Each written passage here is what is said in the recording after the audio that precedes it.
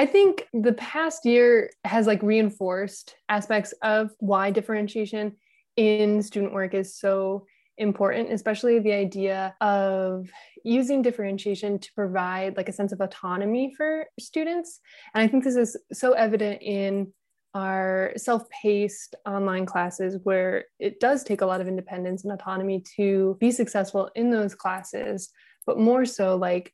just tweaking things in a way that increases student engagement because they feel a sense of ownership of their work or ownership of their learning experience, and they feel like they can make decisions in how they're learning. And that might be as simple